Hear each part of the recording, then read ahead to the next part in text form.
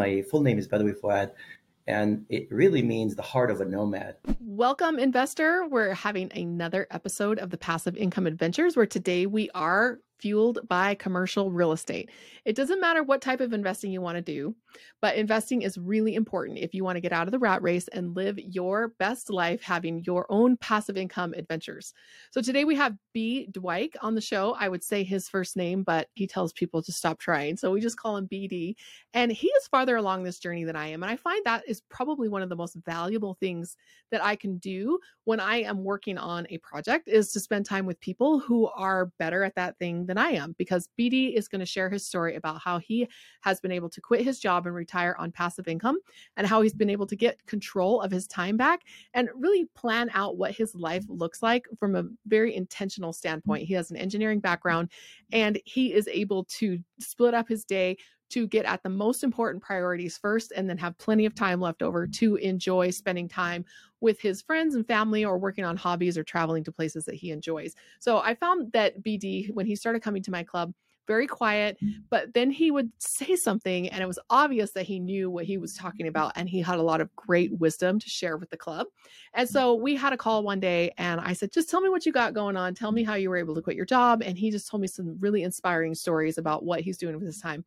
I know that you're going to enjoy listening to BD's story just like I have, and that you will find it an inspiring guide along your path to having more passive income adventures. Thank you for joining me today on the show. And now on to BD.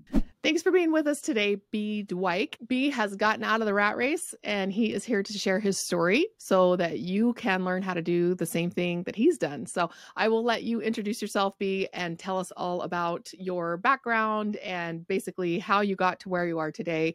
And thank you so much for being with us. I'm really excited to talk to you. Yeah, thanks, Emma, for the opportunity. It's definitely to be part of network as well, and for the opportunity to tell the listeners a little bit more about the different journeys people go through in the search of, I guess, their goals.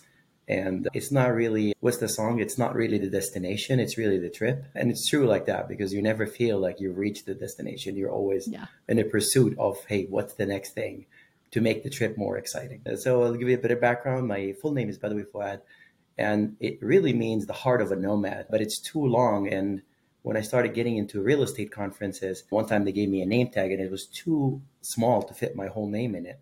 So I ended up writing BD. And then from that point on, everybody in real estate started calling me BD.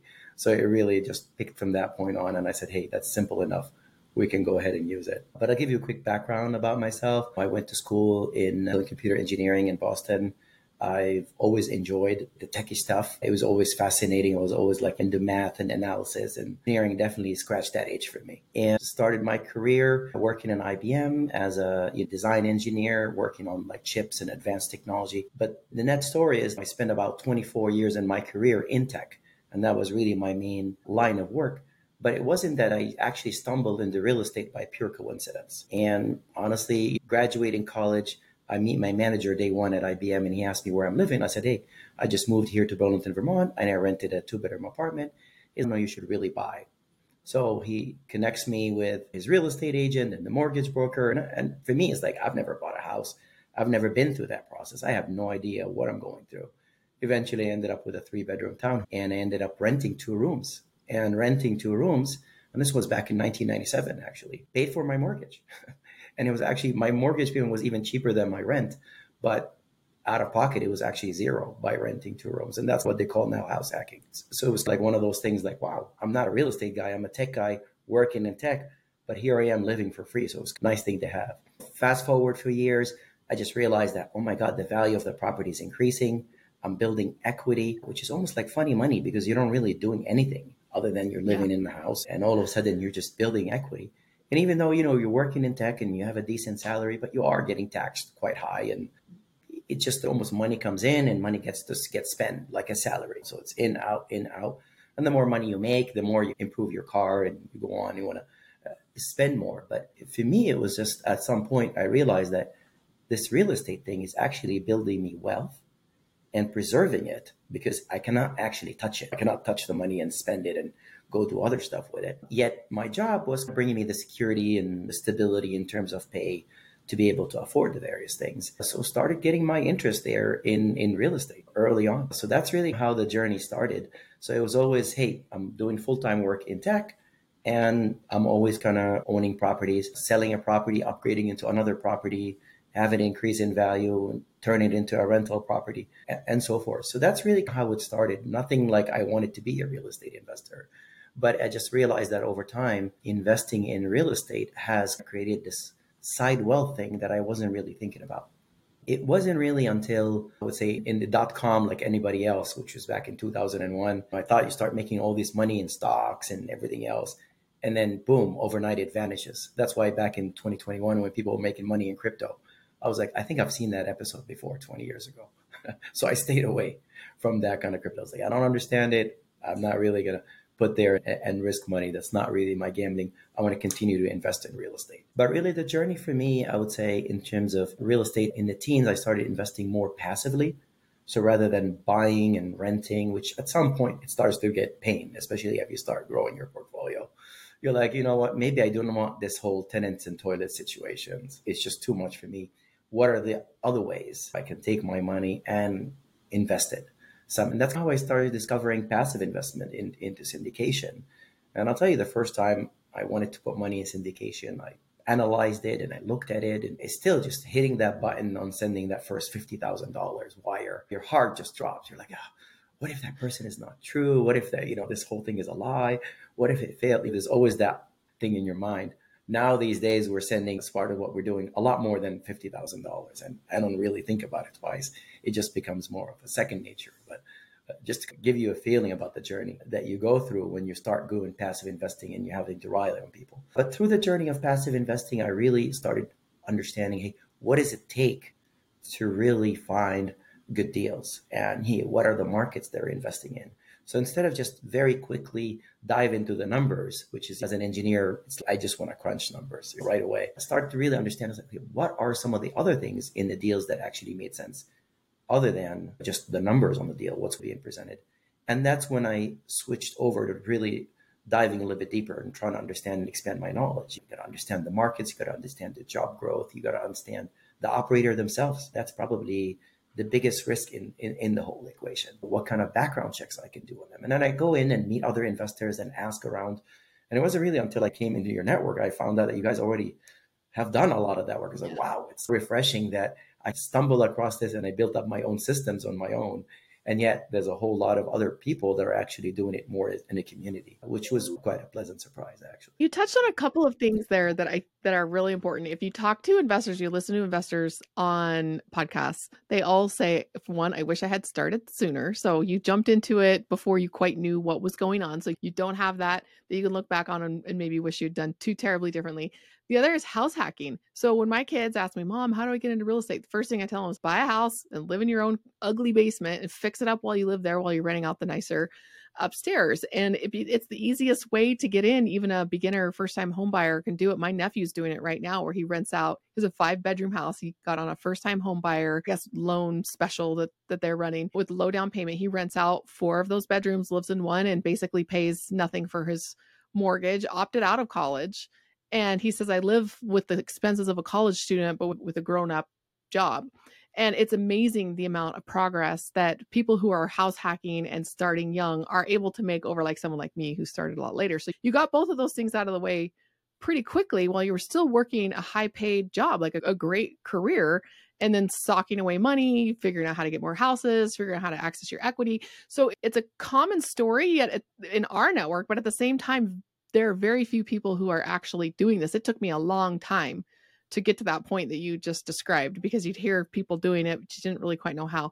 So you just laid it out. Exactly. That's what everybody says they would do if they could go back and do it differently. Indeed. And I was thrown into it by coincidence. And I was always interested in numbers, and not just the engineering numbers, but also money numbers. And that's why later on in my tech career, I did an MBA to really understand the economics between 2000 and 2003. And then I went into the business aspect of the tech, where I'm running the P&L of a business line or a business unit and so forth.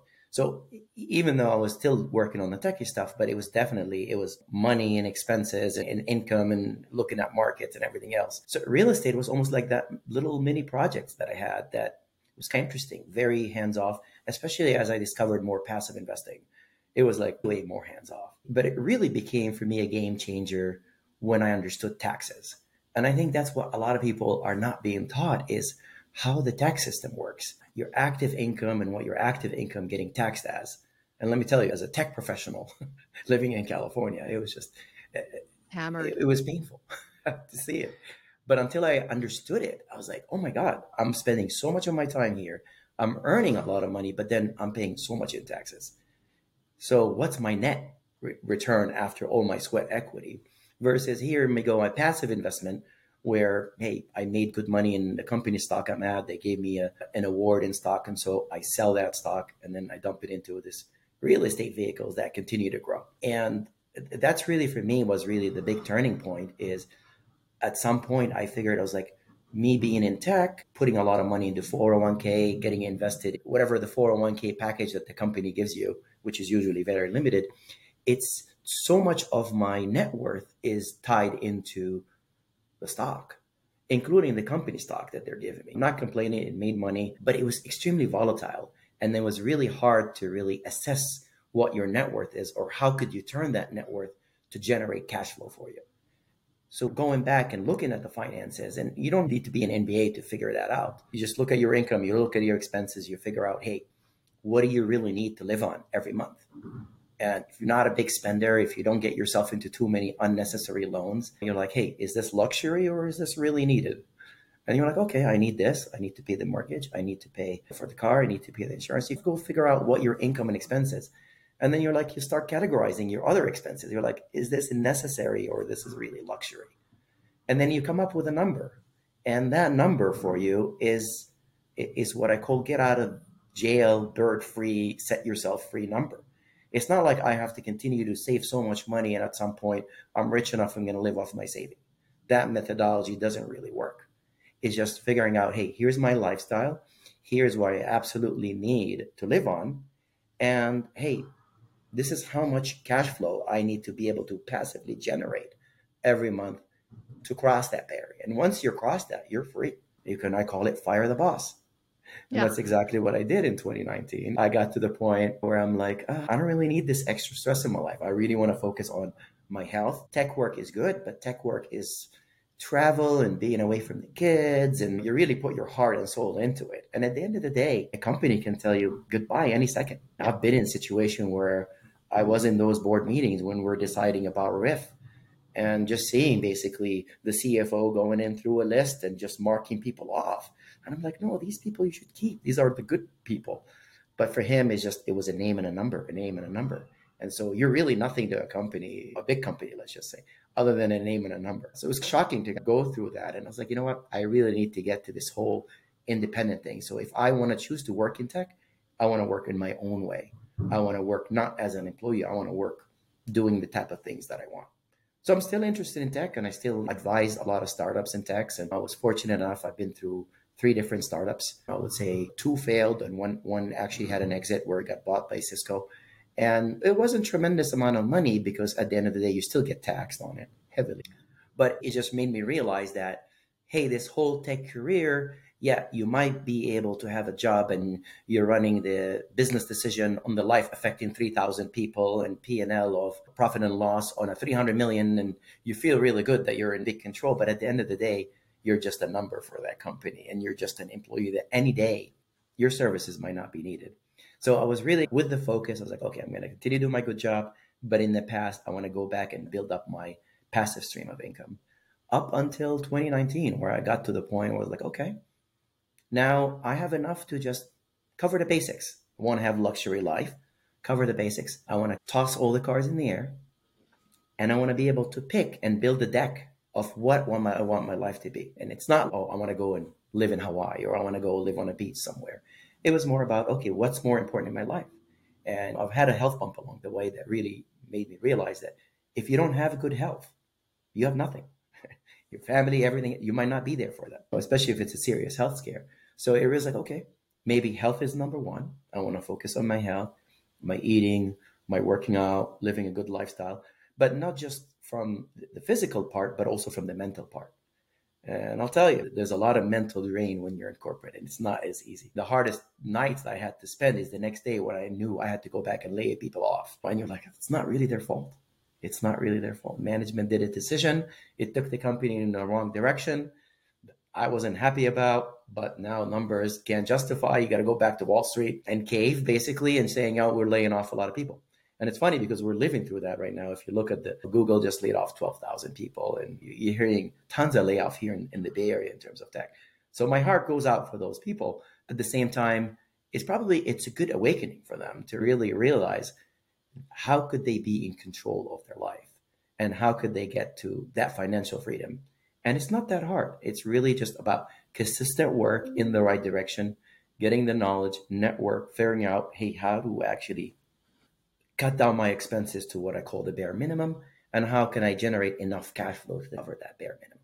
And anything after that is just bonus. If I end up striking a deal and we're making, let's say, 100,000 on that deal, that's a nice bonus for the year. Yeah. But again, big part about what I did as I built the card, I was like, I really want to dive into more into real estate. So I went and did commercial real estate investment training. I got my certificate. I worked for a real estate fund manager, basically for free. Just, hey, I'll give you my time. You give me stuff to. That's really where you learn. It's really not just the conceptual part, but the hands-on, how to put the property under contract and how to go run the due diligence on the actual property, and how to go talk to banks and how to get funding for it. And that part really, just with my background in academia and business and everything else, I was able to piece things and get up to speed very quickly. And slowly started convincing you to invest more on active deals as well as on passive deals, to the point a lot of people say, hey, we like what you're doing in these investment in these passive deals. Can you tell us every time you're investing in a deal, point us to the direction of that operator so we can invest alongside you? And they literally asked me two questions. They said, are you investing in a deal, and how much you're investing in a deal? Mm-hmm. And a lot of them, people that I have a relation with from many years in tech, they want to invest, but they don't know how.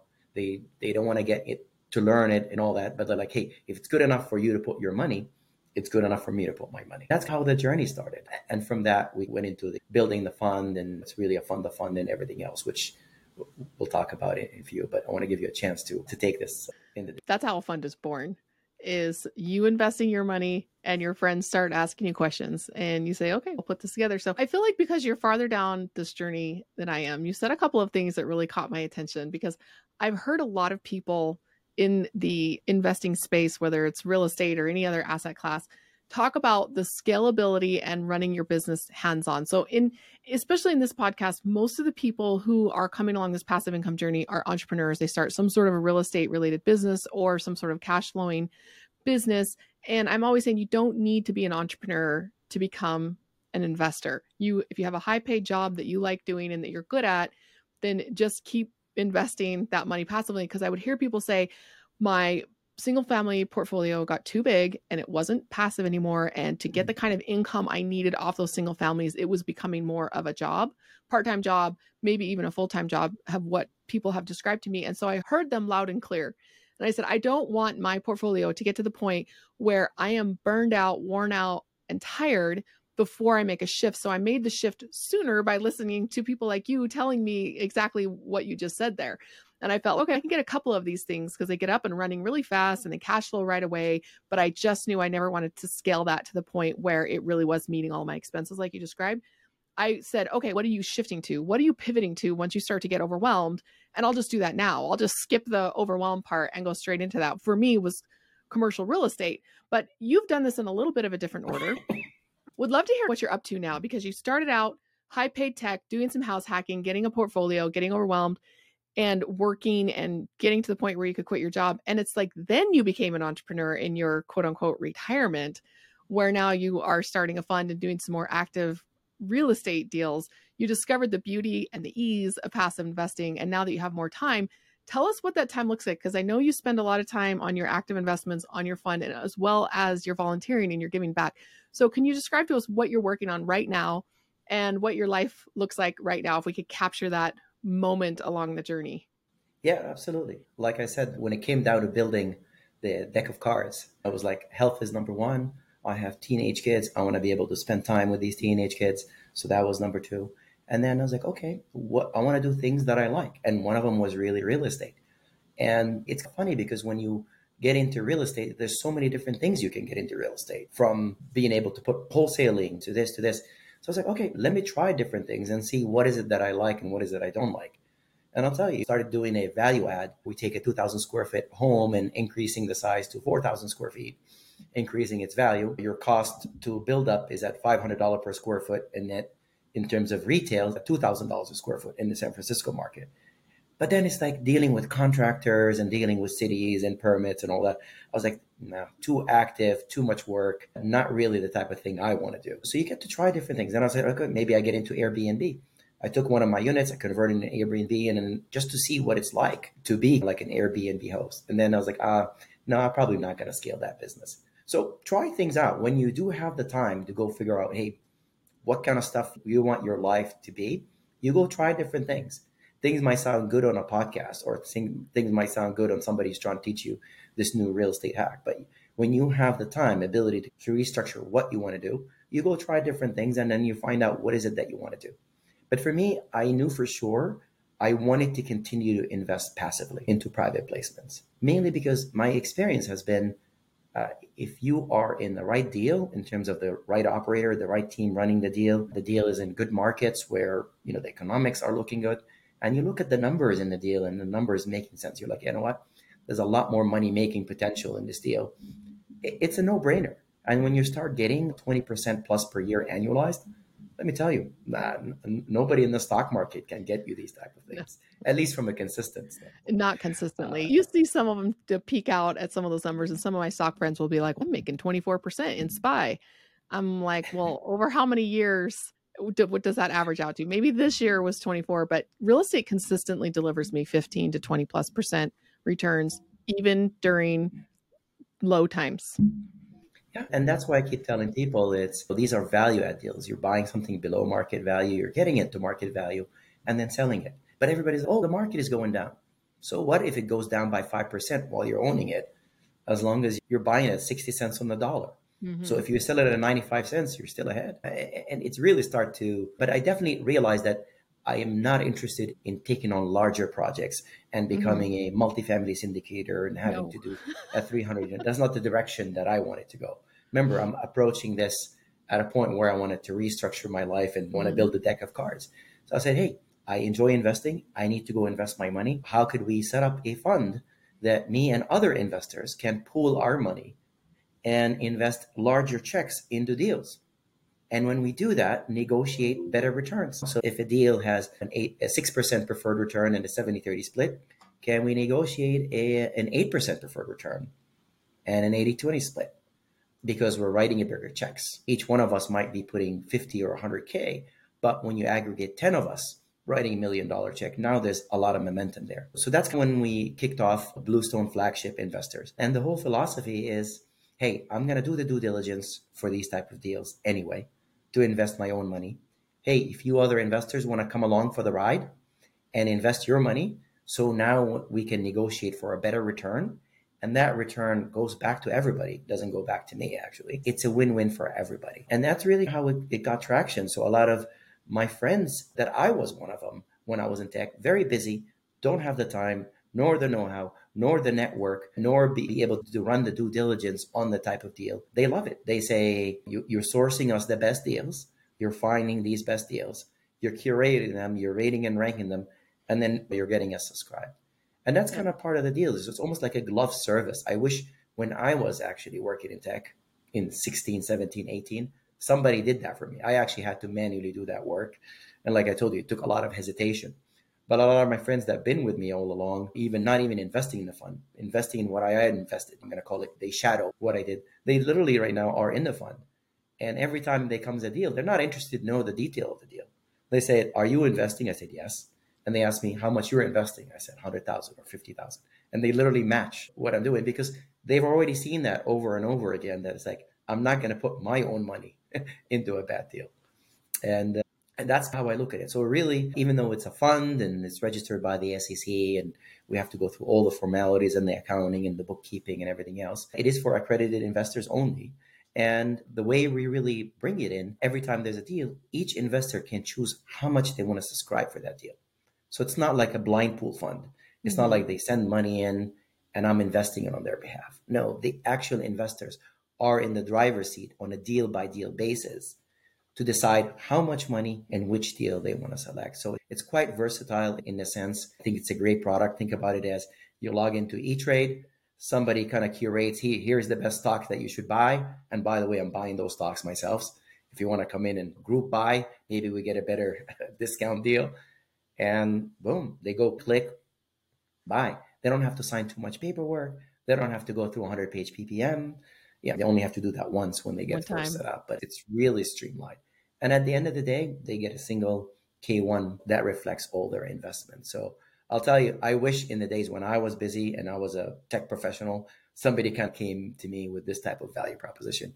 It would have definitely made my life a whole lot easier. I definitely agree that some of the technology platforms that we're looking at, as well as the changes that the SEC has made over the last decade and even just over the last couple of years, have really democratized this crowdfunding process into the fact where the SEC now has a crowdfund option if you want to take very, really small investments, things like $500, $5,000. And so we really have a lot of options now when it comes to getting involved in any kind of investing where it's completely passive. Could be real estate, could be businesses, could be whatever it is.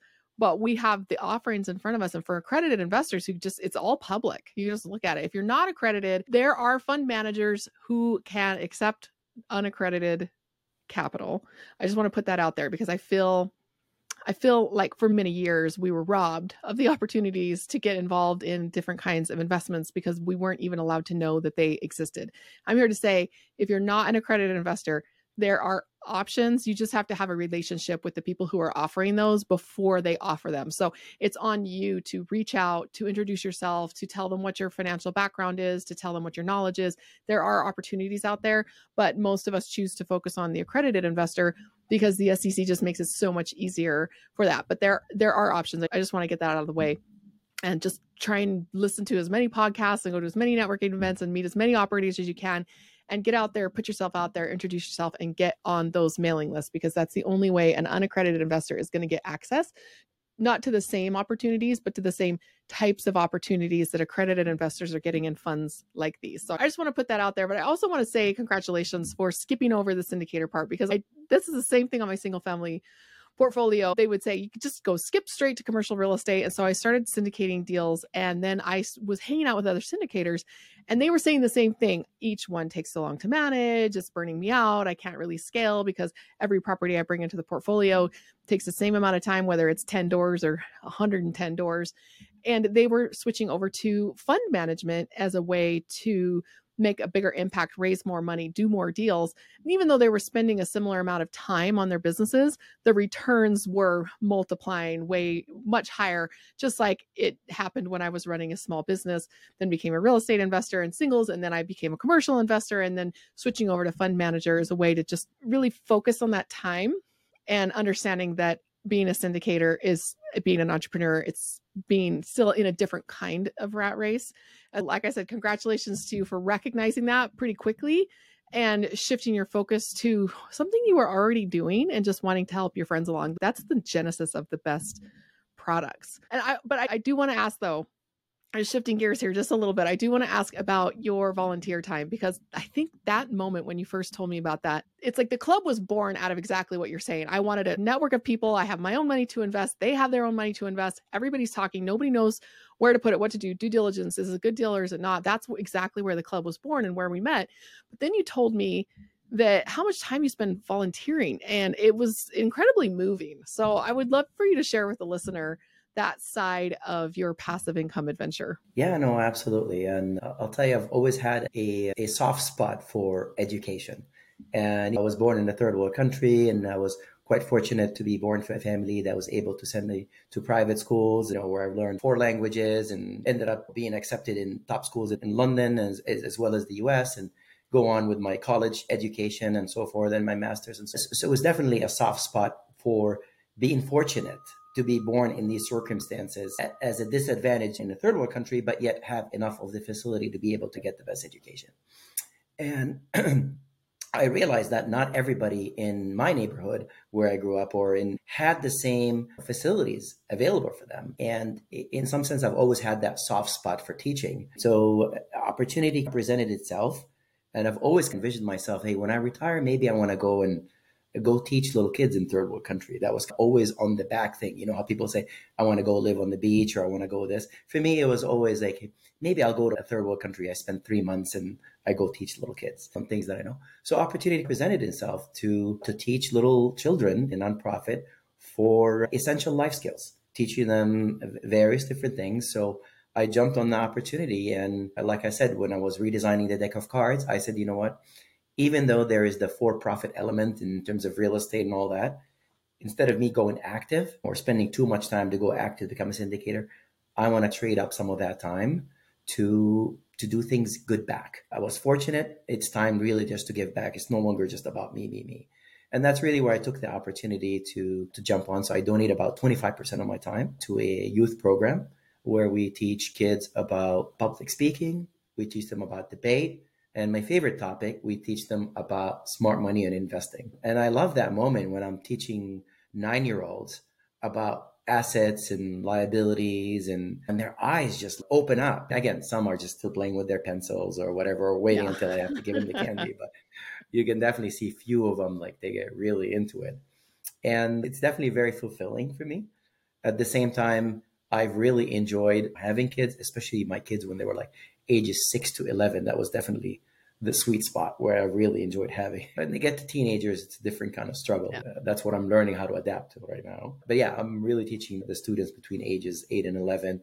And it's just a lot of fun. We have a lot of fun together. We play games, but at the same time, we're actually learning important things. And like I said, I'm trying to also help write that curriculum to advance it for students that are 13, 14, 15, to teach them about tax system, to teach them about retirement system, to teach them about real estate, really teach them about, hey, what does it take to become an entrepreneur? I feel like I've done a lot in my life in terms of being part of a startup or running a business unit at a publicly traded company that I can give back. And I don't want to go sit there and coach people and adults how to do it, but I actually feel like there's a lot of giving back to the next generation.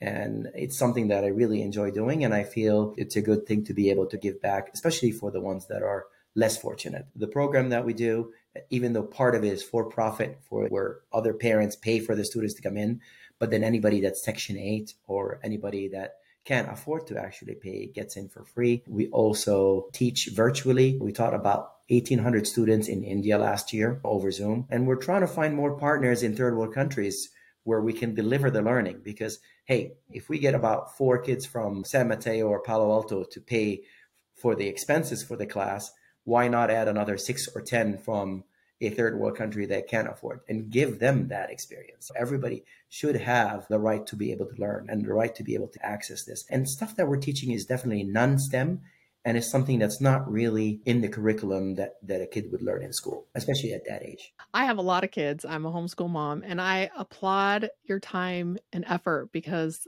I know from my own experience in school, the most impactful classes I had were the ones that were like a program that somebody was running in a public school, like a pilot or something. Like Young Business Owners of America was taught in one of my classes. I was able to take a couple of things like that. And those are really what shifted my mindset. And I often look back and say, where did this entrepreneurial investor mindset come from? It must have been early, because I don't even remember exactly what happened. I think it was a series of events, being exposed to people who were doing it in my adult network, from organizations, from school, from church, from my parents' friends, whatever it was. But also some of these programs in school that really helped me look at things in a little bit different way, a little bit off the beaten path. And they seemed so useful to me. It wasn't like you're sitting in an advanced math class going, when am I ever going to use this? I don't want to be an engineer or a math teacher, but they told me how to take it. So I took it. But then you go into a class like that, and I'm just furiously taking notes going, wow, this is all actionable.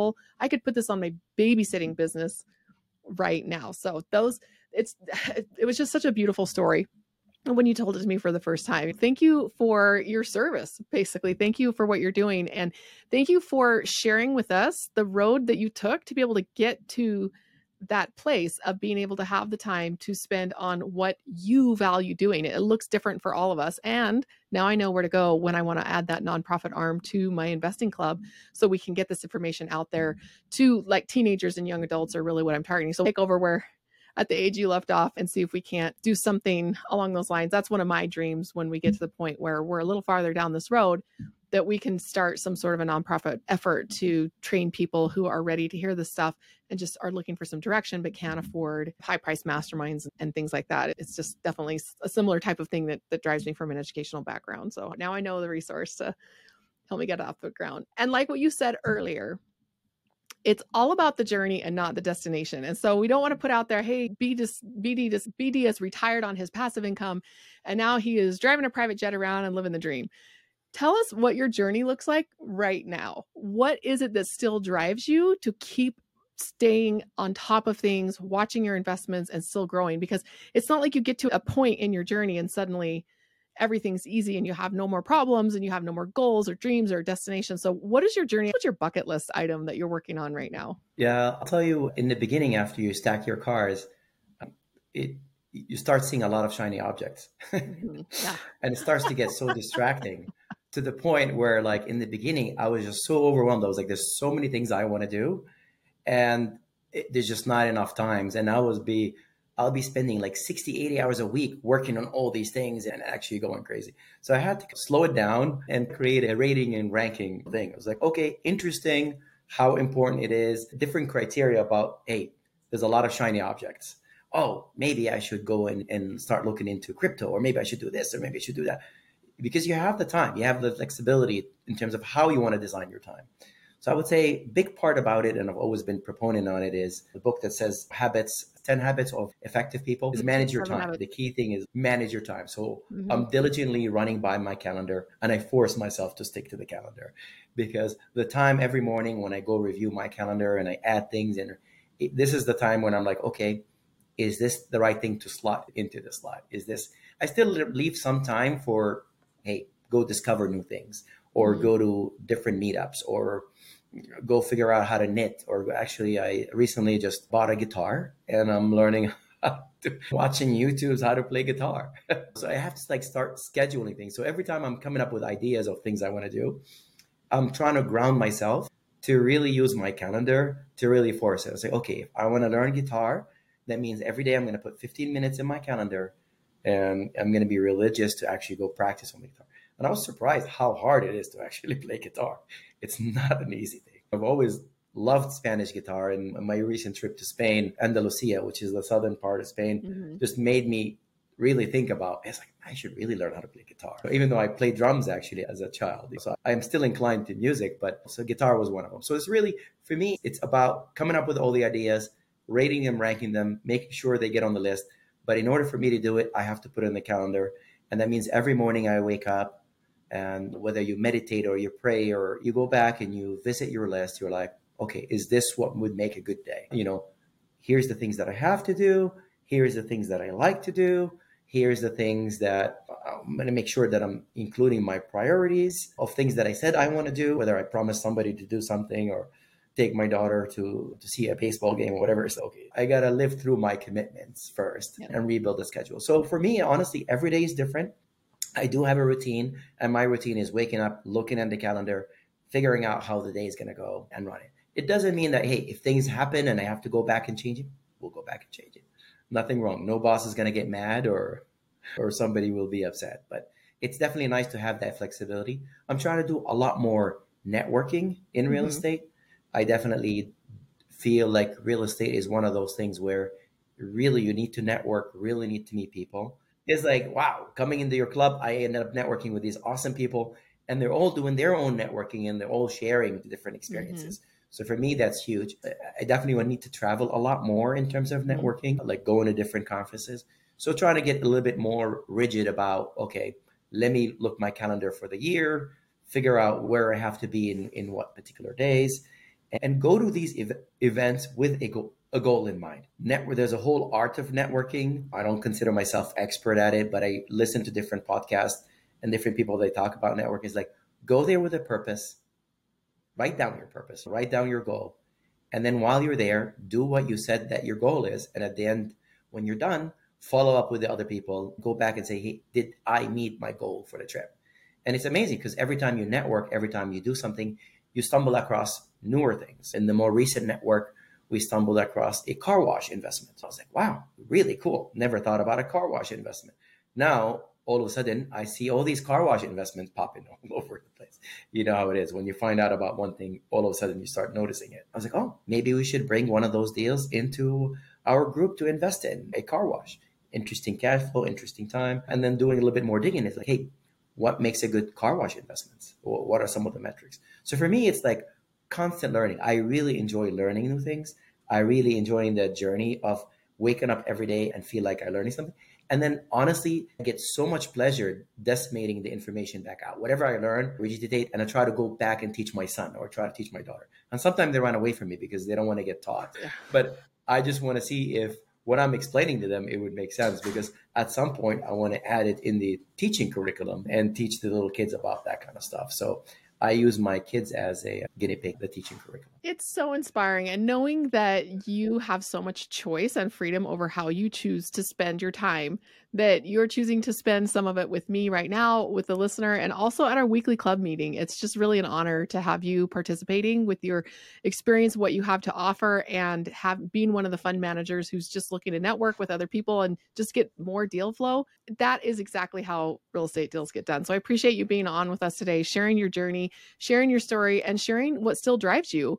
You just went on an amazing bucket list trip to Spain, and you're able to do these things on your own timetable. You just keep an eye on stuff and watch out for when you can fit stuff in. And I've just been really inspired following along with your journey the past couple of months and seeing somebody who's farther along on this path than I am, and just seeing what life can look like for different people who are making the choice to just do something that's a little bit off the beaten path. So thank you, BD, for sharing with us Oh, today. thank you, Emma. And definitely thank you for creating the space for us to meet and network, because you meet incredible people and they all share different experiences. And I love learning from other people's experiences, honestly. Mm-hmm. Even I learned a few things from Chris in terms of the analysis and underwriting, which I consider myself a little bit further advanced in that department. I was like, oh, okay, that's definitely an interesting way of looking at things that I have not considered looking at. So it's definitely, it's great to network. It's great to learn from others. And at the same time, it's great to share what I know with others and cross-pollinate. That's really how you get the best of the both worlds. So thank you for creating the space, and thank you for even creating this podcast, because I hope your listeners will really see value in the different interviews that you do. So thank you for dedicating yourself for the cause. And best of luck on your journey. Yeah. Oh boy. Yeah. We got some bucket list stuff coming up ourselves. All right. That's how you get stuff done. Want everybody to know, like, networking is the key. Networking is a one thing in real estate or any kind of investing. You really cannot delegate that. Even your friends who come into your fund and saying, I don't have the time to learn about this, I don't have the time to know. They're coming in because they networked with you at some point in their lives, and they're leveraging that network in order to get access to great deals. And so networking is really key to getting anything done.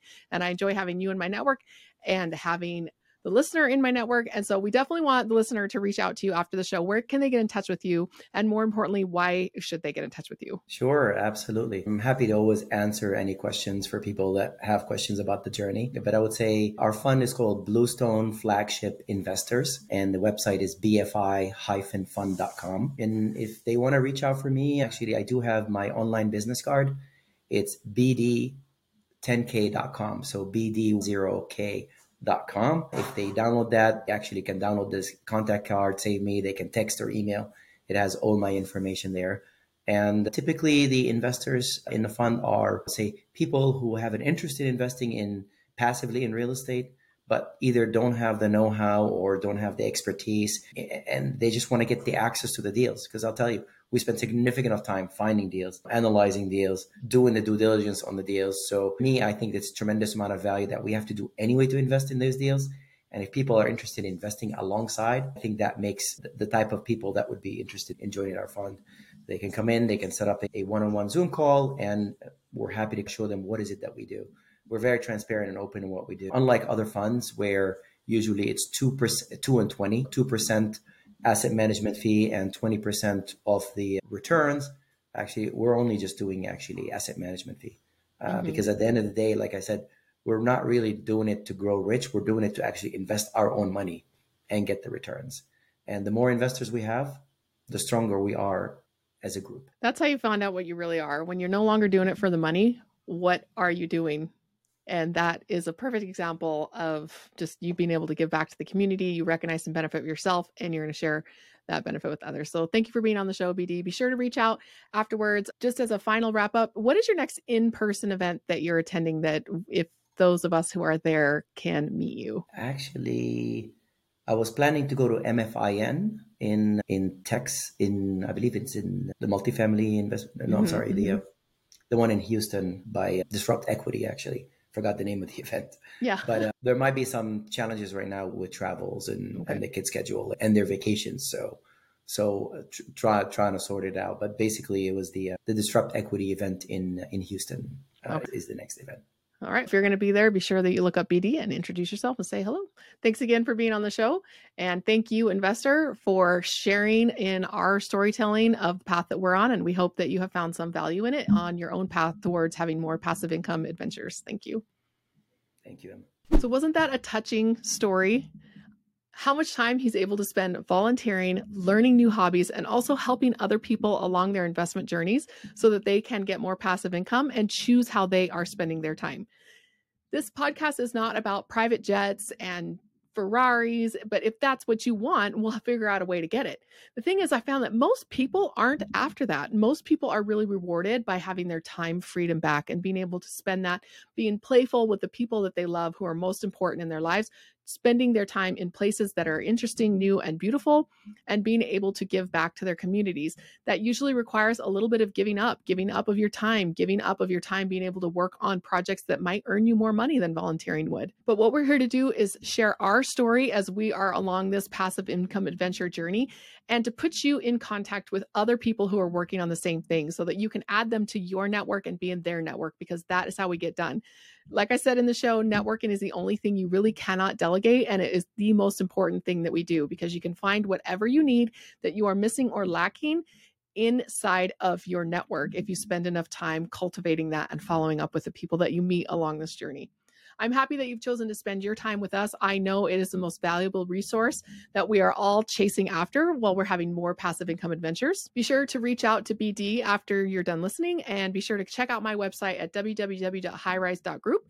We've got some investments on there that you can currently get involved in. I've got a one-to-one accountability challenge that you can work on some of your goals with some help from somebody who's been there, done that, and somebody who really cares about you reaching your goals with passive income investing. Also, while we're out hiking the Arizona Trail as a family, we have a YouTube channel we've started on YouTube at Passive Income Adventures, and it'll just show you what we're doing with our time when we are out of the rat race and don't have to worry about the income from a 9-to-5. I want to be able to share the difficulties, the triumphs, the joys, the pain of figuring out how to bring this all together, because when you first quit your job, it is a massive pay cut. How do you overcome that? Still live your best life while you're always working on upgrading that lifestyle where you have more time and ability to spend it with the people, the causes, and in the places that you love, being able to give back and lift up others. That's what we're all about here on the Passive Income Adventure, and I can't wait to hear more about yours. Thank you for joining us today.